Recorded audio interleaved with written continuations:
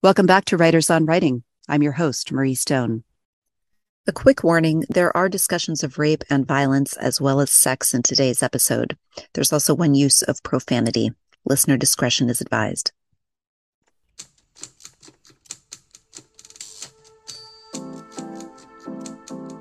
Today I'm joined by Monique Raffi to talk about her latest novel, The Mermaid of Black Conch, out and available since 2020 and originally published by Peepal Tree Press, but published in paperback by Vintage Books last year.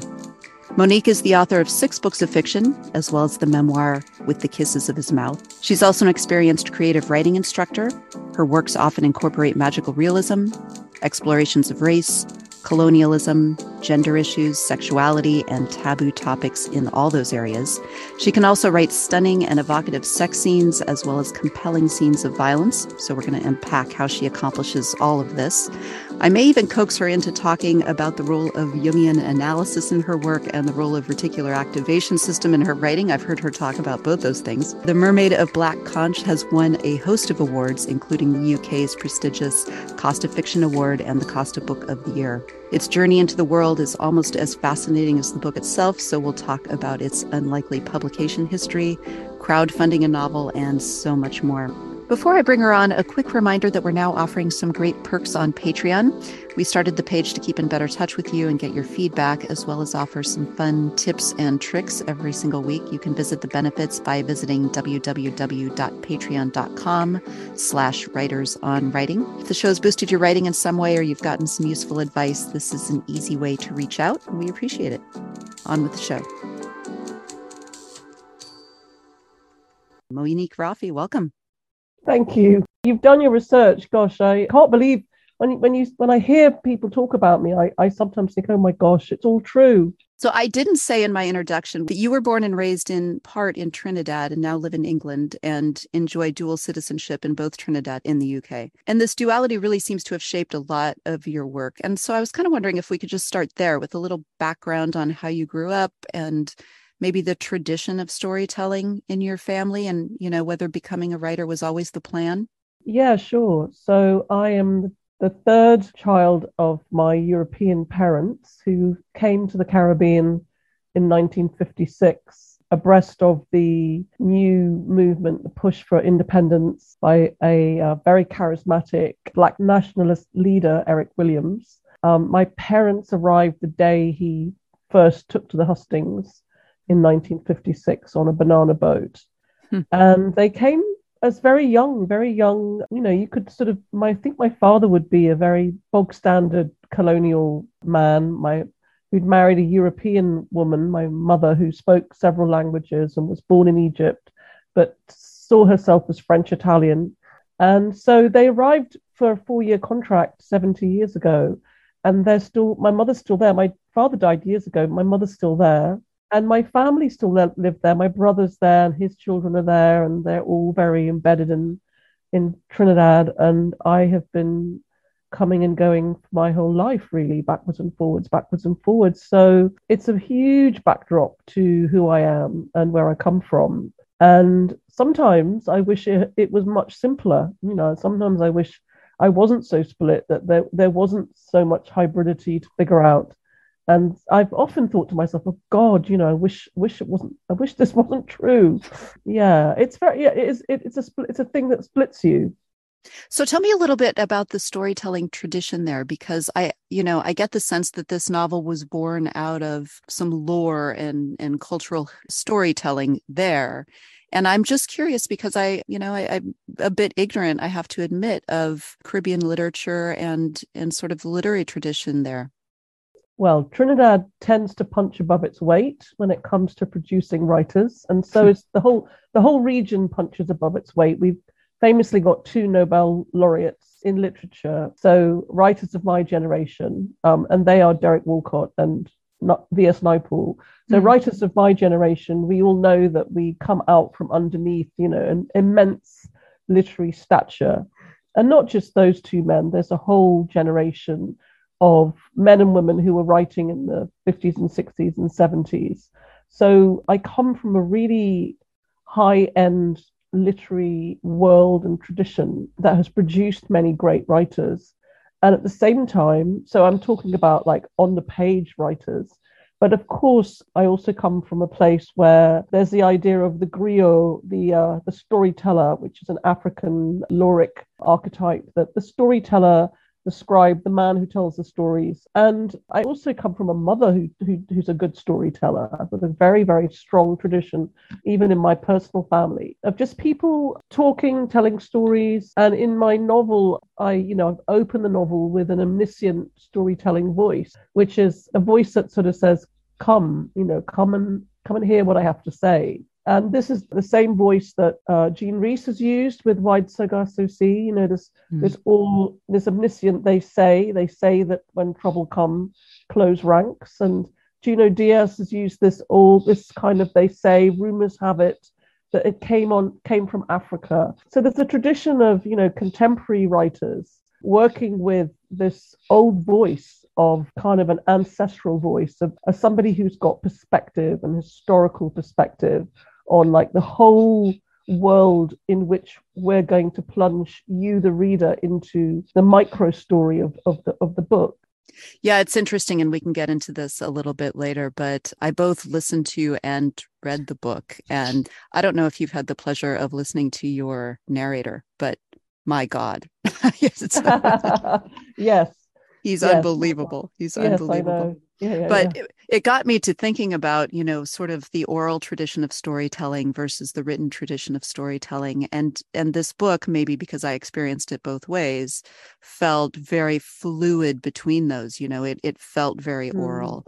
And somehow through the language and the dialect that you use of the Creole English, you were able to capture sort of an oral storytelling tradition through the written word. And we can get into that as we talk about the novel more, but I thought that was really interesting. So why don't we lay the foundation for the novel in the event people haven't picked it up, and take us into this world a little bit, and that will sort of set the foundation for some of my questions. Well, it's really a 21st century feminist revision of an old Taino myth. And the myth is of a woman called Aikaia who's cursed by her sisters and the women of her village, and excluded and exiled as a mermaid. And the reason for her punishment is because she's too pretty and she's too young and she's too bothersome, she's too attractive. And when she's cursed and banished by a mighty, mighty goddess called Jaguar, an old woman is also swept up in a mighty hurricane. And the old woman and the young woman, so two very different types of women, are basically banished and exiled and excluded from a community.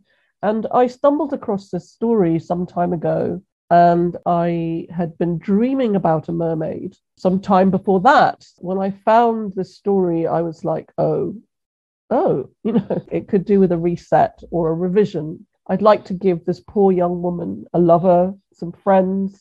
I'd like to, not quite rescue her, but I'd like to bring her back onto land. So it really just started from there. How am I going to, let me think about this old story where the archetypal structure is so patriarchal and frankly very chauvinistic. And it got me thinking about, when do you get being a woman right? What age or stage of your career as a woman? Are you safe? Are you okay? So there was the old story brought up so many questions for me. And I had been dreaming about a mermaid prior to finding the story. I think it's very interesting that this conception of the mermaid, and I don't know the original tale, but in the US, Disney has really commodified the mermaid into some sort of, vapid, sexual, but inaccessible. And your mermaid, we should say, is a very, very different woman, a very different kind of creature. And how true to that was she was always banished to the sea, so she never came up on land. So this was your entire imagining of this woman. Well, I think that, I know for a fact that we've been telling mermaid stories for I think the oldest mermaid story is 3,000 years old, and it's set in Mesopotamia about a goddess Atagaris. So that is 1,000 years before Christianity. So she is a pan-global archetype that prefigures Christ. So she's part of our pagan tradition of being very close to nature and very looking at nature as a source of wisdom and understanding the world. So, pre-Christ, we were polytheic and we worshipped and respected nature and gendered a lot of nature as feminine. So we know that anthropologists have found tiny little statues of women all over the world. So we know there was a strong respect and worship of Gaia, the woman, the goddess, as a kind of matriarchal force of good. And I think the two oldest stories we tell each other is the oldest story we've ever told each other is the story of birth, the kind of crazy miracle that a baby drops from between the legs of a woman. Baby, women grow large and then they bear fruit and they bear babies. And then, we've always noticed that not only do women grow large and then give birth, but also the planet is doing the same thing. It's fecund at certain times of the year and then it dies off and then it comes back. So this idea of birth and rebirth is the oldest story we've ever told. I will get back to mermaids in a minute. But then there's the story of the hunt, which came later, and the story of survival and the chase. That's a masculine story. And these stories have been competing with each other. So we know from a long time ago that there was this kind of storytelling interwoven and wisdom traditions interwoven with nature, with what we had around us. And our civilizations were born on their understanding of nature, of the planets, of the world around us. So the mermaid is born from a time when our consciousness was completely different to our consciousness today, when we were very close to nature and we worship nature. And so the old indigenous mermaids that are all over the world are a kind of magic trick or a kind of a crossbreed of the divine feminine with the principle of water, which is also the divine feminine. So she's an incredibly powerful ancient icon of femininity that we've been dreaming up around the world for thousands and thousands of years. So it's interesting how strong she still is today. We all recognize a mermaid. But yes, I think she was hijacked in the Victorian era by a kind of storytelling that was patriarchal again, and she became this kind of a cursor of sailors, that she was nothing but trouble, and she was often half naked, always female, always young, always half naked, kind of picture postcard Victorian kind of ambiguous sexuality. Here I am, boys, kind of pin-up. And then she was also hijacked by Disney. But I like to think that my mermaid is actually comes from what mermaids truly have been. I don't think that I've rewritten mermaids. I think that Disney has rewritten mermaids. Yeah, right. Yeah. And she seems, I don't know if she's immortal, but she's very long-lived. And I think it's interesting to banish someone and then destine them to almost, immortality. Yeah. Did you ever play with the idea of taking her to sea with the older woman and explore that relationship, or was this always going to be the story it was? No, this is the story of one young woman, but if there's ever going to be a sequel, I think I will have her going back to the old woman and seeing what happens next. Yeah. No, this was always going to be about this young woman. So the story opens, not opens, but in fairly soon there is a hunt. These fishermen come for a competition to the Caribbean and they capture her. And that whole scene, which takes place over the course of probably 25 pages, it's an extended scene, really reads really very much like a gang rape, more than a hunt. Yeah. And writing that, I think, is tricky. I think, one of the tricky things for writers is sex, and one of the tricky things for writers is violence, and not becoming overly emotive or or something. And so I was wondering if there are things you can say about how you accomplish that so effectively. I was so afraid for her, and I was so sort of in her skin immediately. And there's a scene, I hope I'm not giving too much away, and if I am, I'll just cut this out, but there's a scene towards the end of this scene where one of the fishermen urinates on her, and it's such a violence.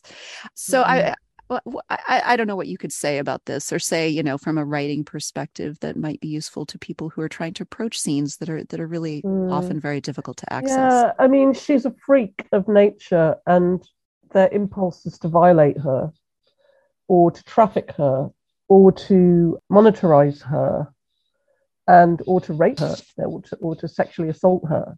Those are all the initial urges. And I don't think that I am writing against realism there. I don't think, even though she's a fantastical creature, look, it's Yep. five men on a boat and they've got a naked woman who there's half dead, who is a freak. In fact, I think it's interesting what you're saying about it's a gang rape scene. I think what's true more is there's a vibe of gang rape, definitely, but she doesn't actually get raped. They realize they're sort of slightly blaspheming. They're doing something sacred. So they're doing something that is wrong in a sacred way. And they're aroused. They are sexually aroused. They are full of contempt. They are in awe. There's an immense amount of awe because she has a lot of energy and she's vast. It's like, what have they done? They don't know quite what they've done. So, I mean, a writer's job is to go there, isn't it? For me, it was the best thing in the world to write this book because I got to do a good job on her. I think I got to write what I wanted to write, which is this. They pulled a really powerful, angry goddess out of the sea. It's interesting because she can't, by her nature, she cannot be penetrated.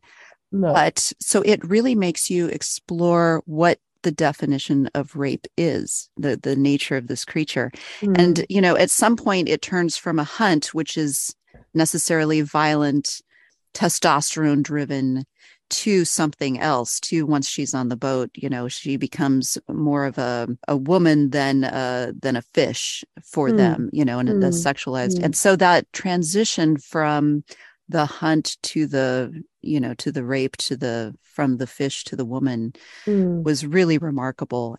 And I think in some ways, I don't know if you agree with this, that you can get there effectively in fiction by just stating the facts and not commentating on it, and just sort of going into a mm. reporter's mind. Yeah, definitely. Yeah. It wasn't. I mean, you just show. Just showing what's going on here. The reader, you hopefully aim to embed in the reader's consciousness everything they need to make up their own mind about Mm. what's going on. You're decoding it. I'm not an analyst. I'm not doing anything. The reader's analyzing everything. So it's quite a simple job, really. It's just like constructing a movie. It's like Mm. making motion picture with words. But I read a poem years ago, and I think it's at the beginning of the book. It is from Pablo Neruda, and I read it as a really young woman, and it always stuck with me.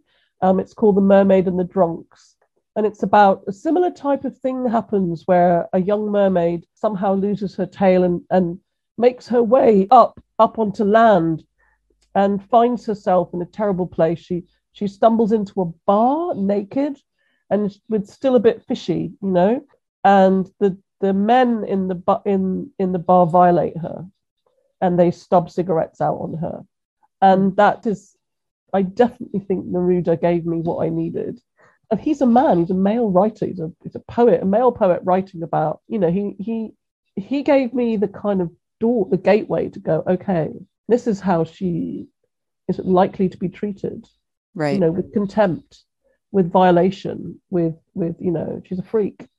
And there are all these plays between the men about one man wondering whether his son is gay, and if he's man enough to do this. Mm, And mm, yeah, all of these things get pulled into it. It's such a multi-layered, complicated scene. And as you say, I guess, if you're just journalistically describing exactly what happens, it's all going to get in there anyway. But mm-hmm, when you unpack it, so much is going on in there. It's really interesting. mm-hmm, There's also a scene where the head of a marlin is cut off. Marlins are really mm, very big fish, and mm, someone is sort of wearing this thing mm, around. I heard that mm. this was drawn from life, that this was a story you had heard that was so effectively embedded in this book, because Yeah, the parallel of that alongside the mermaid, the violence of that was really stunning too. Talk a little bit about that scene. No, I was having a drink with somebody, and he told me the story that he was in exactly the same place where I'd had my mermaid dream, and that somebody had cut the head off a marlin, and there's a big fish depot on the foreshore in this particular village. I knew when he was telling me the story, I knew exactly where he was talking about. I knew the depot, I could see it all. And he said that somebody put the marlin head on his own head and was running around the village scaring people. And I was just like, I'm a writer, don't tell me that. I'm going to use it. You shouldn't tell writers anything because they just write it down somewhere and pocket it away, for God knows when, 5 years later, they're writing a mermaid book. It's wonderful. Yeah. So this is told sort of in 3 layers. It's told as you described, the omniscient, come to me, I'm going to tell you a story, point of view. And then it also has journal entries from the man who ended up sort of saving this mermaid on the land. And then it has some, I don't know to describe it, poetry, poetic sort of soliloquies. Some free verse. Yeah, by the mermaid. And they're all kind of interwoven, snaking in and out of each other together in each chapter. Tell me a little bit about that, because that's an unconventional way to tell a story, and it was really very effective. Well, a couple of things. It's not the first book I've written where I've used a kind of patchwork method of storytelling or used more than one narrative voice. And I think I'm pretty much now convinced that if you hear one person, now loads of novels, hundreds, thousands, maybe even 70% of novels are written and there's just one storyteller. There's one narrator telling you the whole story. And they work fine. But I'm of a different opinion. I think if one person is going to tell me a story, great, and keep my attention for 20 minutes, which most Caribbean people could, great. Now, if that person is going to tell me a story about a mermaid, interesting. I'm going to hear it with an open mind. Now, if I then bump into a second person, he's going to tell me the same story, but he has slightly different information, I'm suddenly really interested in this mermaid story because now I have 2 people telling me the story.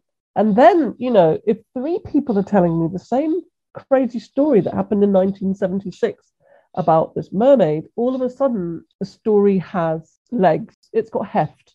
It's about credibility, building credibility, really, as a storyteller, as a fiction teller, as a weaver of the truth, weaver of fiction from nowhere. I've got to somehow make my readers become mesmerized or hypnotized. I want my readers to go, oh, okay, I'm on board, I'm interested. And for me, I've done this before, I've patched stories together before with different narrators in order to make the fiction more flexible, stronger, more credible, more believable. So that's my reason why I've used 3 narrators. I've done the same with other books, with House of Ashes, with The Tryst, with The White One and the Green Bicycle. And I think it's just something that I inherently trust this method of storytelling. I am also doing it in the current novel that I'm writing, just kind of weaving one narrative, but with many voices. But also I had this mermaid voice first. And initially I thought maybe she could take on a much stronger role in the narrative. And I realized that it was going to be way, way too problematic in terms of, again, foxing or fooling the reader into the dream of the narrative. So I kept her on board, and I just worked on her and worked on her and worked on her until I found a way that I thought, okay, now I can see that she might speak like this. She might speak not quite broken English, but in verse. She's writing things down as well. She's got a flavor of the Creole dialect. She's got some of her own words. So yeah, no, it was just yeah. And the interesting thing, in addition to it being several narrators, is you're able to span time frames. So David's journal entries are really taking place more in present day, in the 21st century, looking back on events that happened in 1976 when she was taken from the sea. And then she has this very long history of her own, going back, I think, hundreds hundreds of years, if I'm not mistaken, of, she has memories of that. And so she is able to cover, so you're able to cover really broad swaths of time and memory and the role of memory and how things change in our memory. And so it accomplishes both different points of view, different ways of storytelling, because journal entries just read very different than, regular straight narrative, and time periods. So that different snaking, I think, was really very interesting. I don't know if you can give writers tips on writing in dialect. That can be dangerous if not done by somebody who really is very well versed in the language. I have a friend called Jane Harris who wrote, she's Scottish, and she wrote a novel. It was called Sugar Money, and it's set in Martinique. And I wouldn't personally attempt to write in Martinican Creole, but she did, and she pulled it off brilliantly because she just researched and researched and researched. She was completely tenacious, and she was completely committed to telling the story. And she completely understood everything that she was stumbling into, and she pulled it off. So in different regional parts of the UK, people speak differently. And if you come from Cornwall, or you come from South London, or you come from Scotland, and you do hear the dialect in your ear, or you speak it, then you have a huge advantage. But I'm not going to set a book in Manchester or Scotland or Cornwall myself, because I don't have it, and I could get it very badly wrong. And it would be a project in itself just to work in another dialect. So I think you're right. I think it's complicated, but I have to say that I wouldn't advise against it, because anything's possible. Go for it if you really need to do it. Do you feel as though being away from Trinidad was useful to you in getting perspective on writing about it? Or do you feel like you had to be sort of immersed in the culture as you were writing about it? And I hear writers talk both ways about, I either need to be really very distanced from it to have some perspective to write about it objectively, or I need to really be fully immersed. I do both. So I'm backwards and forwards so often that I'm never really away. So I don't spend long periods of time where I never go back. So I feel as though it's always threaded. It's always been, Trinidad's always threaded through my life. I would say through most of my 40s, I would spend 6 months of the year there. So that would be when I would be in my really deep writing mode. I would write when I was there, then I would come back. In COVID and lockdown. So with the Mermaid book, I was there a lot. I did a lot of writing in Charlottesville. I did a lot of writing in Grand Riviere. I did a lot of writing here and there and here and there. But then COVID struck, and I didn't go home for 2 years. I just went back in January, and it made a big difference, because obviously I know this place. I know this place very, very well. But going back, just here it is again. Oh, okay, that's where the tree is. Okay, and I do take photographs. So my books have come from deep knowledge and understanding of the place and people there. But I've visited archives, I've interviewed people, I take photographs. I'm always scavenging. I'm always reading. I've ransacked people's private archives. I've ransacked newspaper archives. I've been to the National Archives. I've been to the university archives. So it's a combination of what I know and more, and what else can I find out about this place. That's given me, I'm writing my 5th novel now set in the Caribbean, and probably my final novel set in the Caribbean. But as I would say to most creative writing students, you can't write a book off the top of your head. Yeah, you had a conversation, I can't remember with who now, about really interrogating your reasons for writing something. If you had, I think you worded it, if you had done a gap year in Africa, maybe you really shouldn't be writing about Africa. So asking yourself, what are you really doing? What are you doing?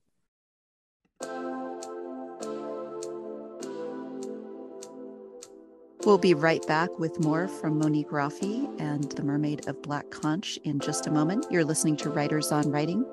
Another quick reminder to check out our Patreon page if you're liking the show and you've learned anything along the way that might have inched you closer to publication. Visit our Patreon page at www.patreon.com/writersonwriting. You will get weekly writing tips and prompts, as well as a few other goodies by becoming a backer. Let's get back to it with Monique Raffi and The Mermaid of Black Conch. As you're doing all of this research, tell me a little bit about what your office space looks like in terms of gathering all of this together. Are you surrounding yourself with mermaid imagery, with pictures of these, maybe the house where David lives? Do you have sort of visual images that you're working from surrounding you as you're writing, or is this kind of just stored in the memory banks of your head? It's interesting. I may have talked about this as well somewhere, but many, many years ago, somebody showed me an essay written by Hilary Mantel. It's called Growing a Tale. And she uses ring binders. So she often starts collecting her books in ring binders. Like she will start picking up images, photos, letters, bits, detritus. And she puts it all in ring binders before she even starts writing anything. And I have a slightly different method, which is I use a very large board, which is above my desk. And I call it my garbage patch, actually, because it's a sort of half Petri dish, half garbage patch. And it is where I know when I've got a novel on and going, I do rely heavily on visual images. And the visual images come thick and fast. And so I grow the novel visually in my head as I'm doing my research. I have written a treatment for my current book, and I wrote a crime novel before this, which is still unpublished, and I wrote a treatment for that. Somebody convinced me to write a treatment. But I tend to plan and research. I tend to have months of research and planning before I start anything. And during the early stages of planning, again, the images go up on the wall and they stay there until the book is published. I don't finish the novel until I've got, I know it's gone off to the printers. And when they say, oh, we've sent it to the printers today, that's when I go, okay, it's over. Maybe. Well, my bit is done. My job is done. It's over now. Well, that's actually an interesting question, because I know this was published originally by People Tree Press, and then it came out in paperback. And I was wondering if you were itching to make any changes between the original publication and the paperback publication.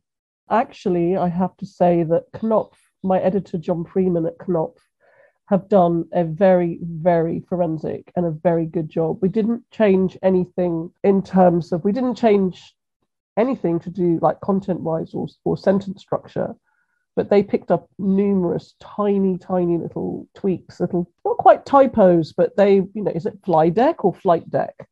Is it Saxo salt or Saxo salt? They picked up quite a lot of tiny, tiny things that needed to be done. So the Knopf American edition is the cleanest edition of this book. Definitely, yeah. And it's beautiful, and they've done a great job. I'm really thrilled with it. So as you talk about writing treatments, which I kind of assume is another word for outline, but I want to unpack if that's true or not. Tell me a little bit about what those look like and how detailed they are and how much latitude you allow yourself to let them change as the novel grows. I always used to plan a lot. I always used to say I need 20 scenes before I would allow myself to think, okay, my book is beginning to sort of have some meat on the bone. And then I tried my hand at writing a crime novel a couple of years ago. And I've got a friend who works in the TV, and she just kept saying, write a treatment. That's what we do, write a treatment. And basically a treatment is what anyone in the film or TV world, they write treatments. So they write the plot down. They write, this happened, then that happened, then she goes here, then she does this, and this is what's going on. And they write that before they film anything, because it's for location finders, it's for the whole cast and crew. If you think about a film as a massive collaboration, they kind of need a Bible. They either call it the book or the Bible or the treatment. And from the treatment, they write the screenplay. Now, as a literary writer, oh my God, we literary writers, oh my God, we're so precious. We would never do anything like write a treatment, no matter how good an idea it is. It's not for us. We would rather pull our teeth out, get depressed, become alcoholics, take years and years and years. And this is exactly what does happen to literary writers. They get depressed. They don't know what's happening. They're like, oh God, it's so awful. I'm writing a book. So it doesn't have to be awful. Why don't we look at what film writers do? They don't do that. Why don't we do what they do? Why it's not, So for me, it's new to prepare for a big piece of work. And yes, in answer to your question, I wrote a treatment for my new book. And guess what? As you're writing, the whole thing starts growing. So my treatment was revised about 3 or 4 times as I was writing. More things went into the treatment. The treatment kept growing. So, but it did help. It's a very good thing to think about doing. I like this idea of having to have 20 scenes before you're, kind of give yourself permission to know that you have a book going. So those are just kind of the story beats, those 20 scenes. I think you need 20 scenes, minimum. But I actually think you need 40 scenes. But if you've got 20, I just used to write a very slim, a few scene cards, like a stick bridge. But I think if you're taking 10 years to write a book, why? Why are you taking 10 years to write a book? I mean, what are you doing? Do you have 5 children and you're working full time? Or, then I could understand it. But why are you taking 5 years? Is you really don't know what you're doing, or you really got lost, or you can't think what might happen to these characters, or you're drafting and drafting. I mean, the process shouldn't be uber laborious. It shouldn't be the kind of process that almost kills you. I just think if that's the case, if it's that bad, go and get another job. Very controversial thing to say, but if you want to sit at your desk and make no plans, make none whatsoever, do no research, you're going to sit there for about 5 years, and you may still not come out of it with a novel. I was going to say, or forever. Yes, right. Or forever, right. Or many years. Well, and the nice thing about that is, because I talk to so many writers who say, the middles are really very difficult. I know how it starts and I know how it ends, but damn, what happens in the middle?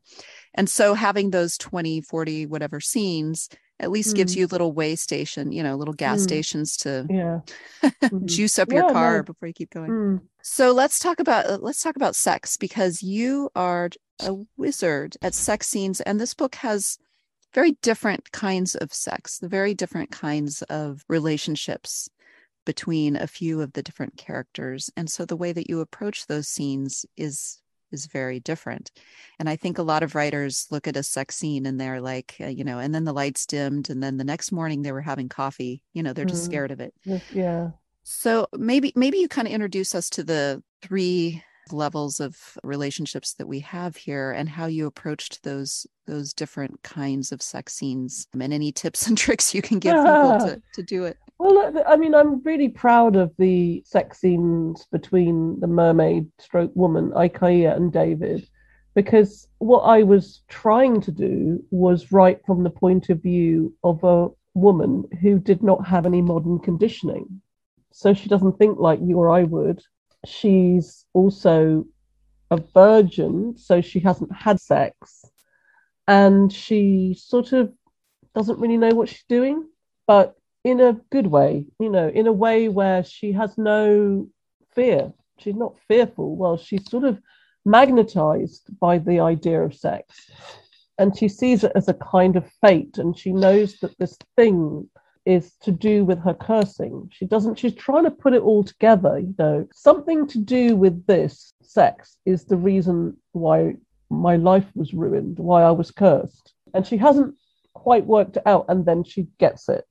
So I wanted her to have innocent agency, the agency of innocence, a bit like, the kind of innocence that you or I might have the first time we ever tried pottery, or the first time we ever baked, I don't know, bread or something. It's like, you're going to give it a go, and you're probably going to get it wrong, but you're going to give it a go. Do you know what I mean? So in a light way, allowing yourself to sort of I wanted her to throw herself into it, really. And I didn't want her just to simply imitate the patriarchy. I didn't want her version of taking charge to look like what a man might do.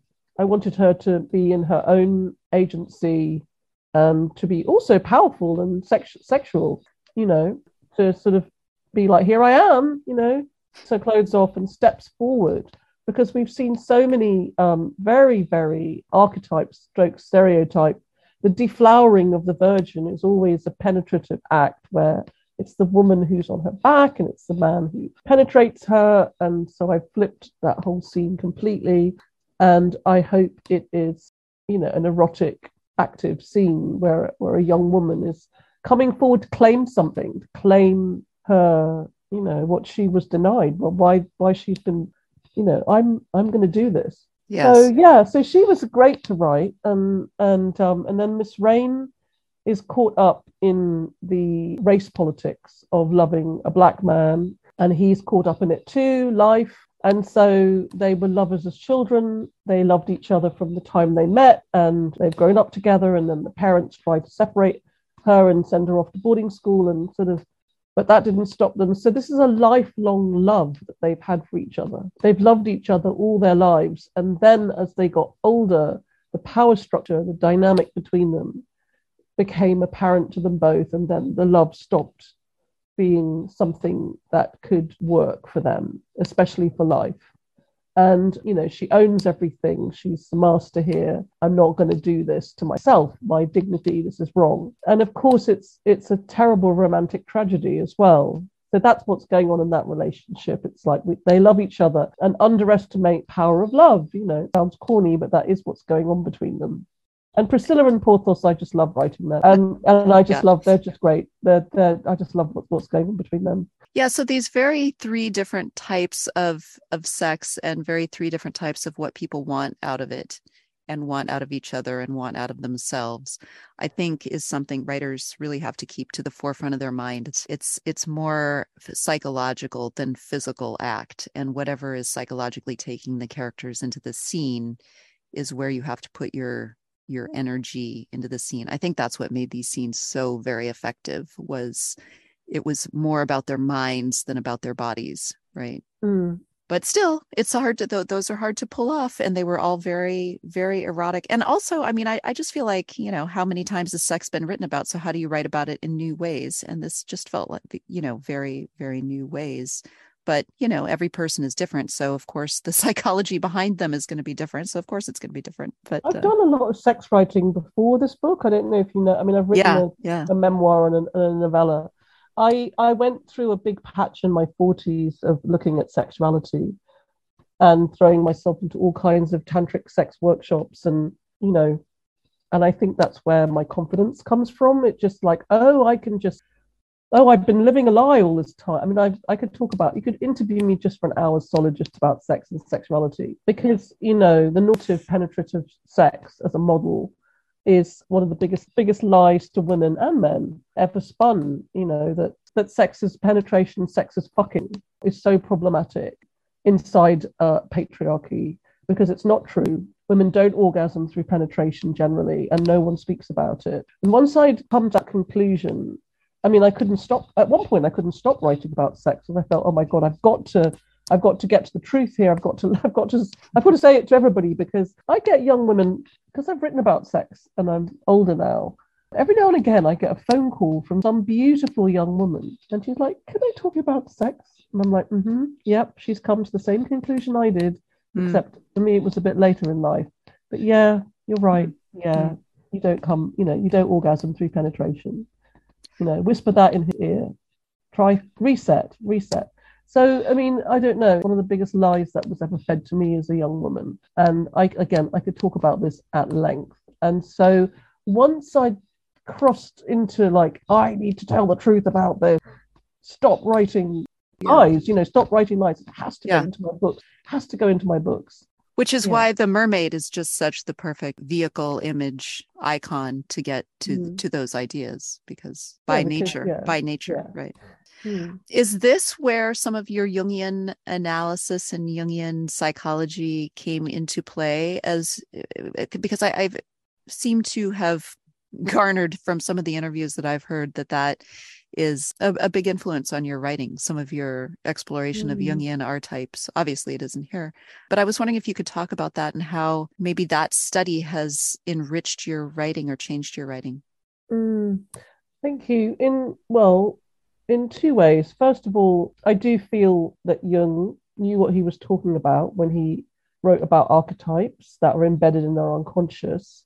Not just archetypal characters and people, but also story structures that we tell each other. And it's like a collective DNA. It's a collective wisdom. It's a repository inside our collective unconscious. And we've been doing this thing.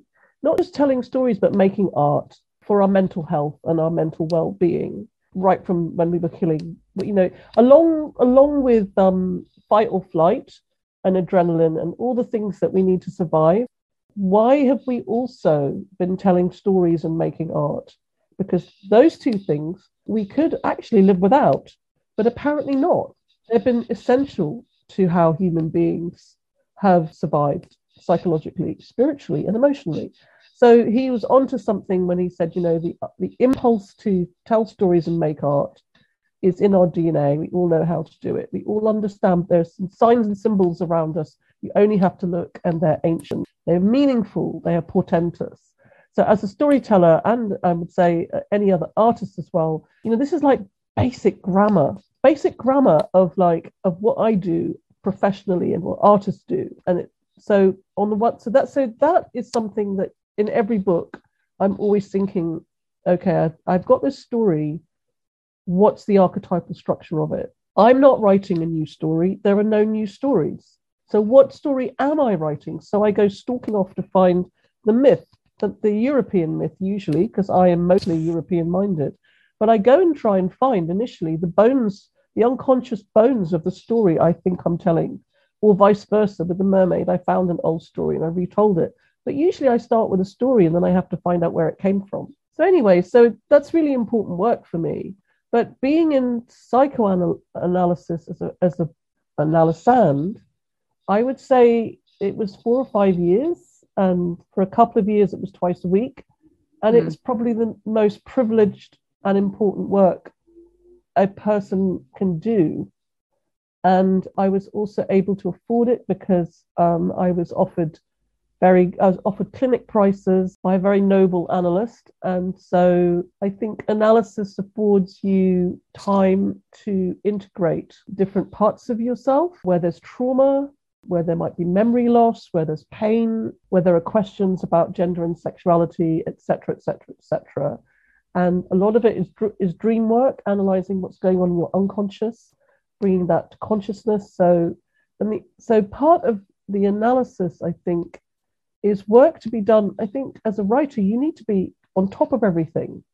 You really need to understand, how power works. You really do. You really need to be on top of things. You don't need to be telling your reader, oh, this is how things are. The reader knows as well, the adult reader.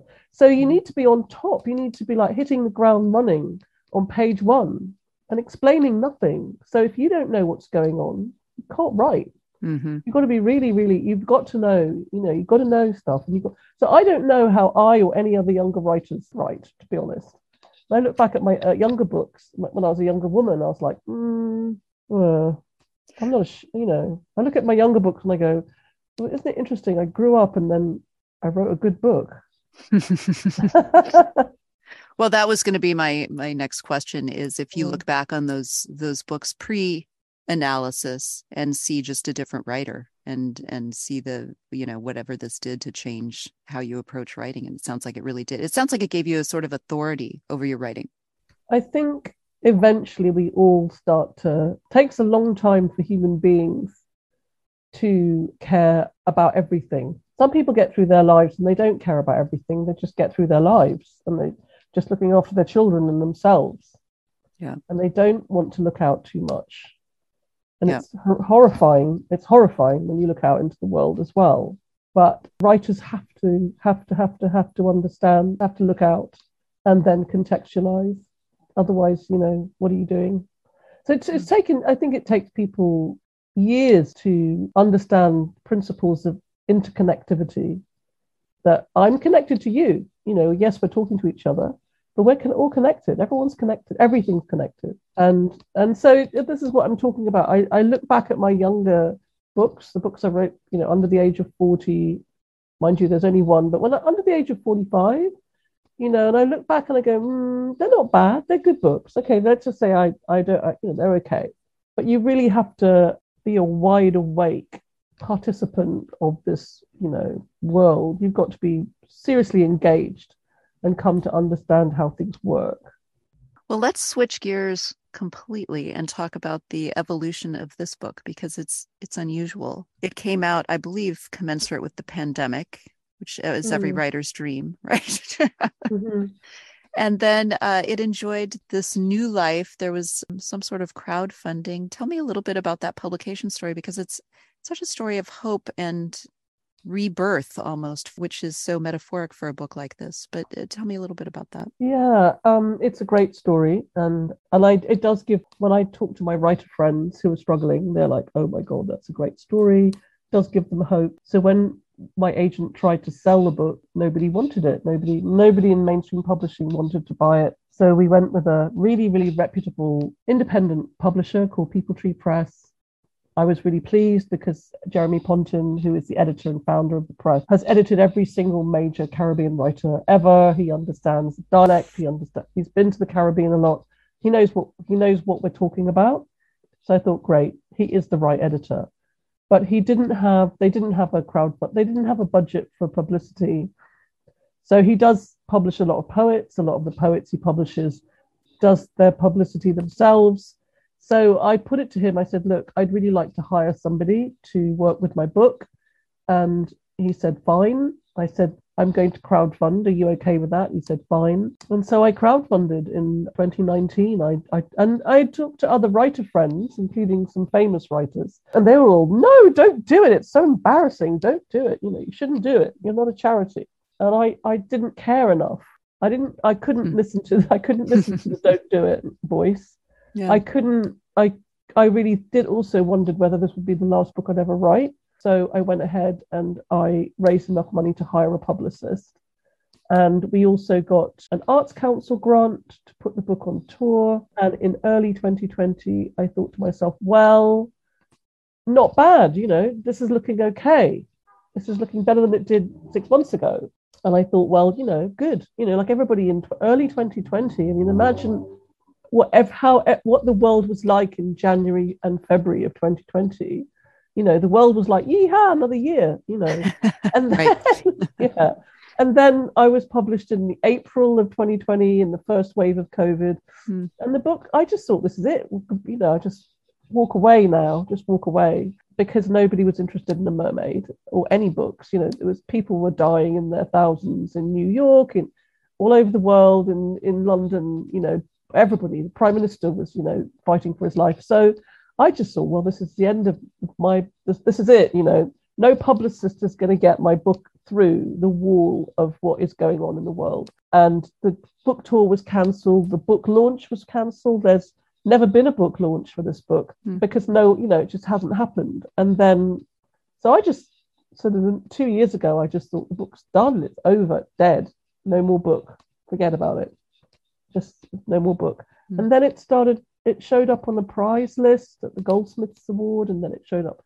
Costa people were interested, and then it won a big prize. So, yeah. And then it was re-released, or then released in the US? It was re-released in the UK for a Main Street paperback with Vintage Press, and then it's now been sold to about 13 or 14 different countries, and it's out with Knopf, and it's just great. That's great. Were you told at some point there were too many mermaid books? I always think I never heard that. No. Okay. I thought I heard you say that at some point, and I thought I had a friend who was trying to publish a book that had polio in it, and they were like, too much polio, and I was like, what does that even mean? Too much what? Too much polio, too many mermaids. I don't know. Well, in our last few minutes together, are there pieces of writing advice that you give to people regularly? I know you teach, and if there are things that we didn't cover today that you found particularly useful. Actually, before we get to that question, you've said a few times during this interview, I thought this would be my last book, or this is going to be my last book set in the Caribbean, or something around that. And I'm wondering why do you say that? I don't know. I think it's because of my age. I keep thinking, as a Jungian, I'm aware that 56, 57 is the second Saturn return, and also the start of a third act. And so I'm conscious that there's something inside me internally saying, okay, this is the beginning of the end kind of thing. This is your third act. You're not young. And also at this age, that you're not going to write 8 more books. Like, I've written 8 books. That's a big body of work over 20 years. And you look forward and you go, right, I'm not going to write 8 more books. That can't happen. I don't have the time in the world. I don't have time. I haven't got 20 more years. Well, I do, but I don't think I'm going I to was be going to in say, my I hope you 70s. do. Yeah. Well, in my Yeah. 70s and 80s, I don't think I'm going to be thinking, oh, I've got to write one more book. And oh, I wonder what, it's so competitive. So I saw PD James talk once, and she said she quit at 90 or something because she didn't want critics to say that her work had, her mind had gone and her work wasn't good enough or something. There's something about that. You want to quit when you're ahead or something, because I reckon 10 more years, yeah, but I don't know in 10 years if I'm going to knock out more than 2 or 3 more books. If you have to start getting realistic as you get older, and you kind of go, well, how many more books do you think you're going to write? I hear Whereas so when many you're, writers say I'm done though, and then they can't be done because it's just in their DNA. So there's another one, and I'm like, I don't believe you. I know so many writers. I know. Apparently, I've been saying I'm going to quit for like years now, years and years. It's like, too hard. I can't do it. It is hard. I was chatting to a really brilliant writer, I won't name her, recently, and her book's just been longlisted for the Booker, and I was like, yeah, it's a great book. And we had a really weird, candid conversation, and because I was interviewing her, and we just looked at each other and for a moment, and she said, writing is really hard, and I said to her, yes, it is. I've been doing it for 20 years. It's the hardest. It's terribly hard because you are self-motivated. You're on your own, alone. You have to be really sure about what you're doing and really believe in yourself against vast odds. Yeah. It's hard, and you have to be good. You have to have something worth saying.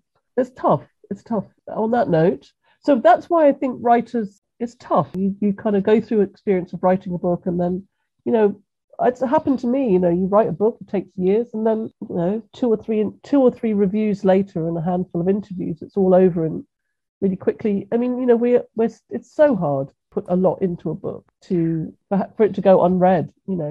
Yeah. That's a very common story.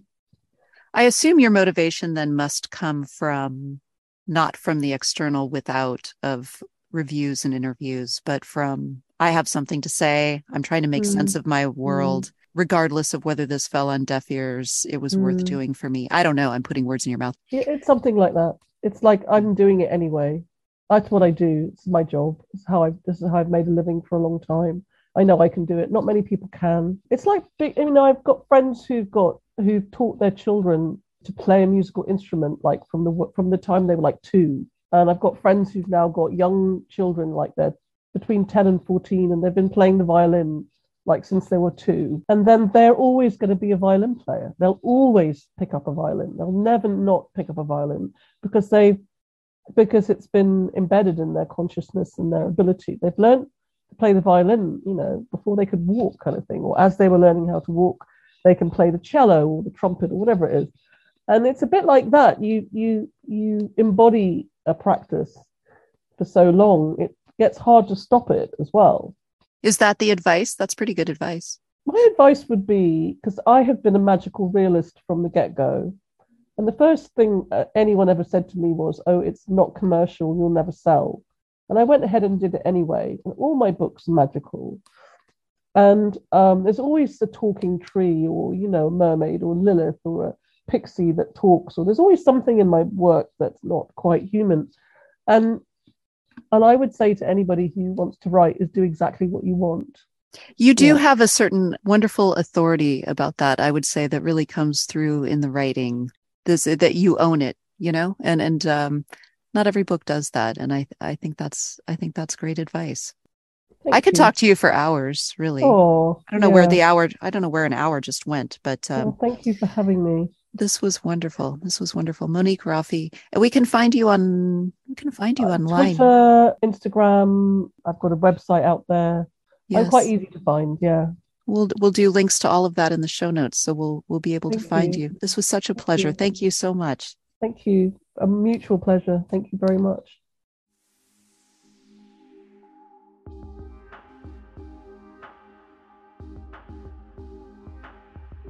That was Monique Roffey. The book is The Mermaid of Black Conch. It's out and available now. In addition to our Patreon page, you can visit our websites. Barbara's is barbarademarcobarrett.com or penonfire.com. Mine is mariestone.com. You can always subscribe to the podcast on Apple Amazon, Spotify, and Stitcher. As always, our fantastic music and sound design was provided by Travis Barrett. You can find him at travisbarrett.mykajabi.com. That's all the time we have for today. Tune in next week, and thanks so much for joining me. Have a great day.